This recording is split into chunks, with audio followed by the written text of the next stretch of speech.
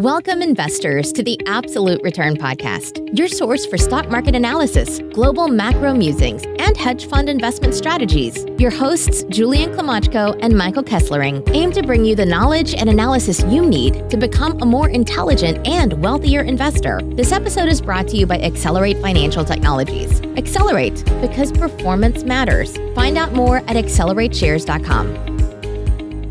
Welcome, folks, to the Absolute Return Podcast. On today's show, we welcome special guest, Bitcoin Depot CEO Brandon Mintz.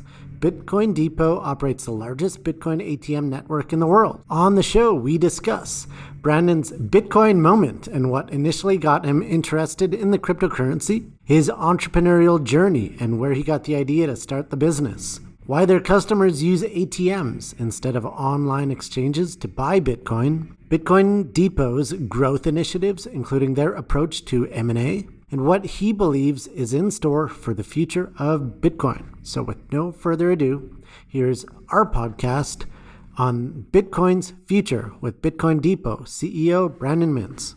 All right, I'd like to welcome Brandon, CEO of Bitcoin Depot, to the show today. I'm super excited to have you on because, number one, I'm a Bitcoin bull. I've liked it for a long time. And number two, Bitcoin Depot is new to the public markets. So interested in getting into the weeds a little bit about what your goal is to accomplish as a public company. But prior to getting into that, whenever I come across someone into Bitcoin and crypto, first thing I want to know is, what was your Bitcoin moment? Specifically, when did it really click that this cryptocurrency could be something meaningful? Well, first off, thanks, Julian, for having me on. My moment really goes back to college. I was a student at the University of Georgia.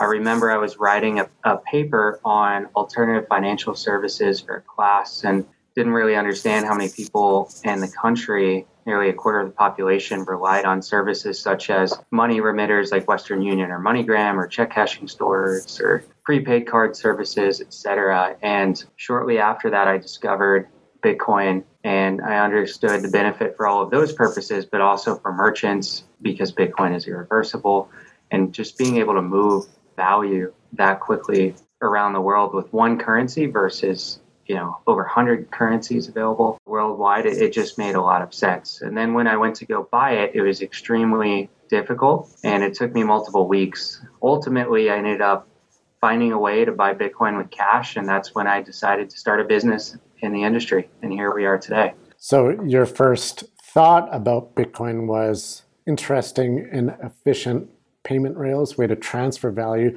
not necessarily as an investment or digital gold, so to speak. Well, digital gold was one component of it as well.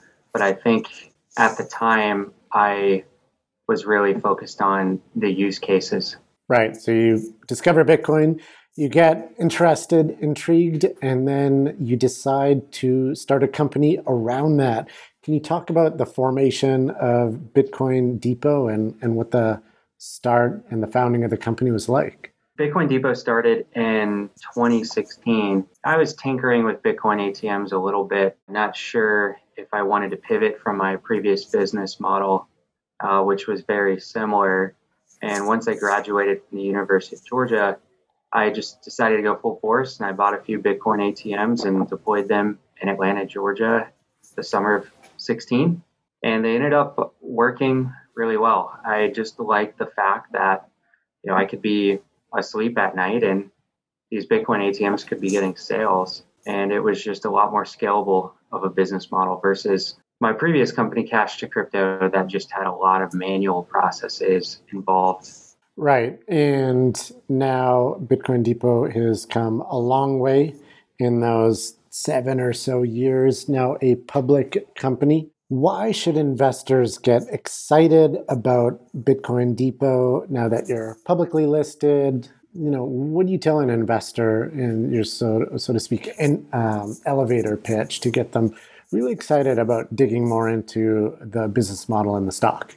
Well, we're the largest Bitcoin ATM company in the world with the largest retailer relationships. We're vertically integrated with our in-house software, which is BitAccess, that's been able to cut millions of dollars of expenses per year. And Bitcoin Depot and its performance has not historically been correlated to the price of Bitcoin. A large number of the other public crypto companies in the US, at least, seem to have some sort of correlation with the price of Bitcoin in terms of their financials. Yeah, it's a really good point.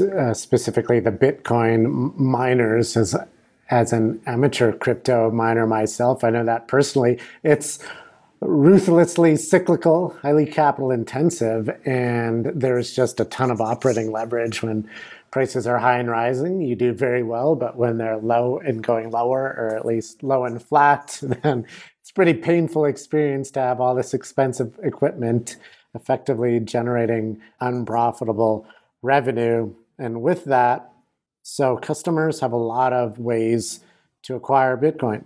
I always get this question from investors when looking at crypto ATM companies. They're like, why would customers use an ATM instead of, say, like Coinbase or Kraken or these other ways of buying online? Well, I think a lot of people don't understand that. Let's look at traditional financial services. Well, why wouldn't everyone in the world just send a wire transfer or use an app to move money around? Well, a lot of people don't trust or understand those payment methods. They may not have access to them. They may not have bank accounts available to them or debit or credit cards. But also a lot of people just get paid in cash or methods that are typically converted to cash, like a check, for example. And it's just a lot easier to use a Bitcoin ATM versus those alternative options. And that's why all those alternative financial services like Western Union, MoneyGram, check cashing stores, et cetera, that I said earlier exist when banks offer so much in today's world. Right. So investors with brokerage accounts or professional investors generally would be a different demographic. They're not using check cashing places. They're not relying on the cash economy, and they obviously have bank accounts. But what you're saying is that a lot of people in the US don't necessarily even have basic financial services. Yeah, according to the FDIC, it's somewhere over 20% of the U.S. population that is considered underbanked or unbanked. But beyond that, the need for Bitcoin Depot's product also stems from the speed of the transactions. You can get in and out in as little as a minute from signing up to completing a transaction, depending on how quick you are and the amount of cash that you insert, but also the convenience and familiarity factors as well. Most people in this country, I would argue, have used a cash ATM in the US and in probably Canada as well. And moving from a cash ATM user experience to a Bitcoin ATM user experience is not going to be drastically different. The machines look somewhat similar. Our type of hardware is even made by a prominent ATM manufacturer as well. So that just tells you how similar they are.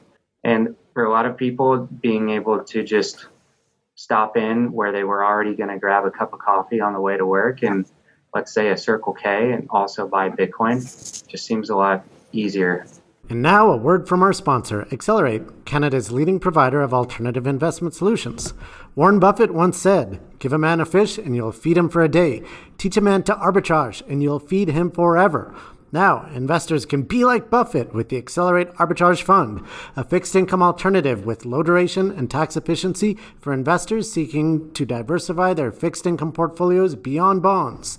The Accelerate Arbitrage Fund, trading under the symbol ARB on the TSX, aims to generate consistent, low volatility returns through SPAC and merger arbitrage. Find out why Warren Buffett loves arbitrage at accelerateshares.com. Yeah, and I know from experience I've utilized Bitcoin ATMs, and it is a super simple, very quick process if you do want to convert cash money into crypto. So I understand that there's a lot of misunderstanding in the market, and talk about misunderstanding. I don't think anyone misunderstands crypto more than the regulators. Specifically, the SEC seems to be coming down pretty hard on the industry. Seeing a lot of heat on the exchanges. And one difference, I believe, with your model is non-custodial in nature, meaning you don't have client accounts that they can be concerned with, and that's why there's a lot of heat on these other service providers and running what the SEC deems unregulated exchanges. Can you talk about how your business perhaps differs on the regulatory side, or what concerns should investors have from the regulatory risk perspective as it pertains to Bitcoin Depot? Well, we really try to focus on what's deemed to be a safe business model and dealing with only Bitcoin, which has not been considered a security by the SEC. Yeah. So that is very helpful. We also don't allow any sort of lending or borrowing with our users or staking of any sorts with all these other cryptos and us as any sort of counterparty. We don't conduct any of that activity. We're not doing any mining as well. It's at the end of the day, it's a very simple business model. It's basically a vending machine, but we're vending a digital product, Bitcoin, instead of physical products. And we're buying a small inventory of Bitcoin and repeating that throughout the day and transferring it to users when they purchase from one of our kiosks. Right. And so with the focus on Bitcoin deemed not a security by the SEC, so basically unregulated by the SEC, that being said, you guys don't do any Ethereum or no plans to expand into other cryptocurrencies? Correct. We only offer Bitcoin, and it's been that way for quite a while. Hence the name Bitcoin Depot, staying true to the name there. Now, from an investor's perspective, what's the lay of the land in terms of the macro case for Bitcoin ATMs? Where are the growth opportunities that you're looking at? The macro case is really Bitcoin and cryptocurrencies as a whole are a rapidly expanding technology. And according to various studies, there's estimates of somewhere between 20 and maybe 25% out there of crypto adoption in countries like the US, for example. And that could be people buying and holding cryptocurrencies or doing various other things. And so we're still not penetrating over half of the population. And that lack of adoption just creates a lot of room for growth there. And while Bitcoin Depot has not historically been correlated to the price of Bitcoin, we do believe that if the adoption of cryptocurrencies and Bitcoin being one of them were to increase over time, that there will be more people buying Bitcoin, which means more people will likely be using Bitcoin ATMs, we would hope. So that's kind of the high-level macro case. And then diving in a little deeper, you have over 30,000 Bitcoin ATMs worldwide today, but 95% of those roughly are in the US and Canada. So you still have a massive opportunity outside of North America. Right. And in terms of Bitcoin Depot's business model focused on the ATMs, do you offer online services or alternative ways of vending Bitcoin, so to speak? Yeah, we do offer ability to accept debit cards on our website. It's a very small portion of our business, and we do offer another product called BD Checkout. Again, it's a small portion of our business, but that is cash focused, which allows someone to place an order on our app, go to one of the retailers listed on our app, the Bitcoin Depot app, and then get a barcode from the app, scan it at the register of that retail store, hand over cash, and convert the funds to Bitcoin in their wallet. It's also very easy and quick. It takes around a minute or so to complete a transaction. Sounds pretty convenient. Now, with respect to more on the lay of the land of competitive positioning, I know that you mentioned you're the largest out there. How do you stack up versus your competitors, say, throughout the US and North America? There's probably a few dozen competitors in the US and Canada that are over 100 kiosks, but beyond that, there's hundreds more that are less. So it's very fragmented. We have roughly 20% market share in the US and slightly less worldwide, but the way the businesses are operated vary quite a lot. So as I mentioned earlier, we're vertically integrated. We have our own in-house software, which has given us flexibility to constantly improve our user experience, user interface, as well as develop other functionalities like BD Checkout. And a lot of other operators, they don't have that. So they typically pay a percentage of their total sales to whoever's software they're using. And so that's an added expense. In addition to that, in terms of regulation, federally, we are a registered money services business. And depending on your business model in the industry, you either are or you're not. Most companies arguably are an MSB. And then on a state by state basis, you have to determine whether or not a money transmitter license is required. Bitcoin Depot has over a dozen money transmitter licenses in the US. And a lot of other operators, they don't. A number of them probably should be licensed, and they're not. And they may not necessarily be following all of the pillars of a compliance program as specified by FinCEN. They may not have a real experienced compliance officer. They may not have transaction monitoring. They may not have independent third-party audits like Bitcoin Depot does. And so as time goes on, it's hard to have the resources, if you're small, to be able to comply with all that regulation and continue to provide the best user experience for your users of your Bitcoin ATMs. So I think a lot of the smaller operators, if they're not struggling already, they probably will be in a matter of time. And we're going to continue to see more of a consolidation of the industry.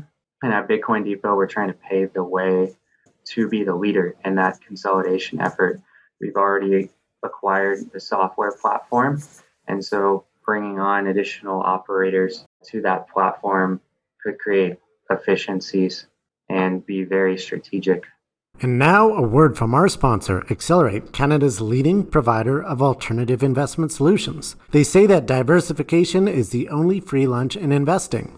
Traditional investment portfolios with just two assets, stocks and bonds, aren't sufficiently diversified for many investors. For investors looking to diversify their portfolios beyond just two assets, the Accelerate One Choice Alternative Portfolio ETF is the first multi-strategy alternative ETF providing instant diversification with exposure to 6 alternative asset classes in a low-cost ETF. Diversify your investment portfolio in an instant with Accelerate One Choice Alternative Portfolio ETF, trading under the symbol 1CONEC on the Toronto Stock Exchange. Find out how to diversify your portfolio now at accelerateshares.com. Certainly at this stage of the industry, the consolidation stage, it's a scale game, tremendous economies of scale, inefficiencies to be squeezed out of the market here. And with that, you're pursuing this consolidation strategy. Can you talk about your approach to M&A, and did that play into going public? Yeah, it definitely did. We knew that after buying the software platform that it only made sense from there to continue to grow larger, both organically with our super strong retailer pipeline, and we've announced some new retailers that we started working with earlier this year, but also inorganically through the acquisitions. We believe that there's a number of potential opportunities in the US, and there's probably a handful internationally as well. We don't have a very narrow scope of what exactly we're looking for, but we want to focus on profitability. If they are not profitable today, if there's an opportunity for us to acquire them and make those assets profitable for us in some sort of way, then that's very interesting to us. That makes a lot of sense. Now, one big piece of news with respect to the development and progression of Bitcoin Depot is recently went public, merged with the GSRM Special Purpose Acquisition Company. What appealed to you about going public, and why did you specifically choose the GSRM team? Why did they stand out to you? Going public was attractive to us because we wanted ability to just gain access to more capital and use that public currency or stock. And as part of acquisitions, also attracting talent and retaining talent is easier when you have a liquid stock that employees can get when they are hired if they're eligible. And if they're eligible, they'll be able to sell it as well. But beyond that, it was really just time. We were a mature enough company to be able to pursue it. And it just seemed like it made a lot more sense than staying private because there was not a lot of M&A already in the Bitcoin ATM space. I think it was overlooked for some odd reason. I think a lot of investors did not realize that Bitcoin mining, for example, would be so correlated to the price of Bitcoin. Right. And now everyone has learned that lesson if they have invested in a Bitcoin mining company, or at least I would hope they would have taken notice of that. Yeah. So it's really focused on, continued growth. And it seems like the private equity industry, which controls a lot of capital, they've largely stayed away from emerging technologies and new sectors like the crypto segment of the market. So you really haven't seen their playbook come into the mix on the Bitcoin ATM side. Perhaps we'll see that, maybe not, but looks like your company is leading the charge in terms of consolidation. I assume while you do say that Bitcoin Depot's success isn't necessarily correlated with the price of Bitcoin, I assume that the better that Bitcoin does, the better that the company does. And with that, what is your forecast on the future of Bitcoin? Where do you see things playing out? Well, I can't speak to specific price targets, but I'm definitely a believer in these 3-4 year cycles that we've seen happen a few times already in the past. And I think there is a big opportunity coming up within the next year when that happens. But beyond that, with the BlackRock ETF filing and a number of others trying again for ETFs, I've read about the opportunity for many billions of dollars to enter the industry through the spot ETF if it were to get approved. So I think that's really exciting, and if there's more purchase power there, then the price of Bitcoin could potentially increase, and many more people could have access to cryptocurrency. And Bitcoin Depot as well is providing access to plenty of people in the US and Canada to Bitcoin. And we're contributing to the ecosystem as well, selling over $1 billion worth of crypto since company inception. As expected, you're a Bitcoin bull, as am I. But with that, I'm sure you constantly run into people who are not as bullish as you are, or so-called no-coiners. How do you approach and how do you talk about Bitcoin as an asset class or something that they should look into to someone who is skeptical or just outright bearish? I try to take them to a Bitcoin Depot ATM and just get them a quick $20 and see if it helps them understand that it's not so scary. And it's very alike to what they've already been using. If they've used PayPal or Venmo or Zelle, for example, Bitcoin is really not a whole lot different in terms of its use case. Really, the major difference is in the decentralization aspect of Bitcoin and how it's not controlled by a single party. Yeah, it's a great point, and that's kind of one of the main appealing factors, especially after going through a highly inflationary environment, because post-COVID, you just had a tremendous amount of money printing globally, over $7 trillion in the US. So it really makes the case for Bitcoin and its scarcity and its set amount of Bitcoins outstanding. They're never going to expand past 21 million. So that is a key aspect to it. It's scarcity, because there's not a lot of scarce assets these days, especially scarce digital assets. And with that being said, Brandon, anything else you want investors, listeners to know prior to letting you go here? Just trying to think if there's anything I missed, but I think we're really excited to be a public company. It's only the beginning for us, and there's just a ton of both organic opportunities we have with the team in place, the technology we have, the retailer pipeline we have, as well as the consolidation opportunity. And there's arguably not many options out there in the crypto world that are not historically correlated to the price of Bitcoin. Well, thanks so much, Brandon, for coming on the show. Bitcoin Depot, great story. Glad to see you guys complete the going public transaction successfully. Not an easy feat, and looks like you're well on your way there. So I'll be watching from the sidelines and seeing the story play out and wishing you the best of success. Well, thank you so much, Julian, for having me on. All right, thanks. Take care. Bye, everybody.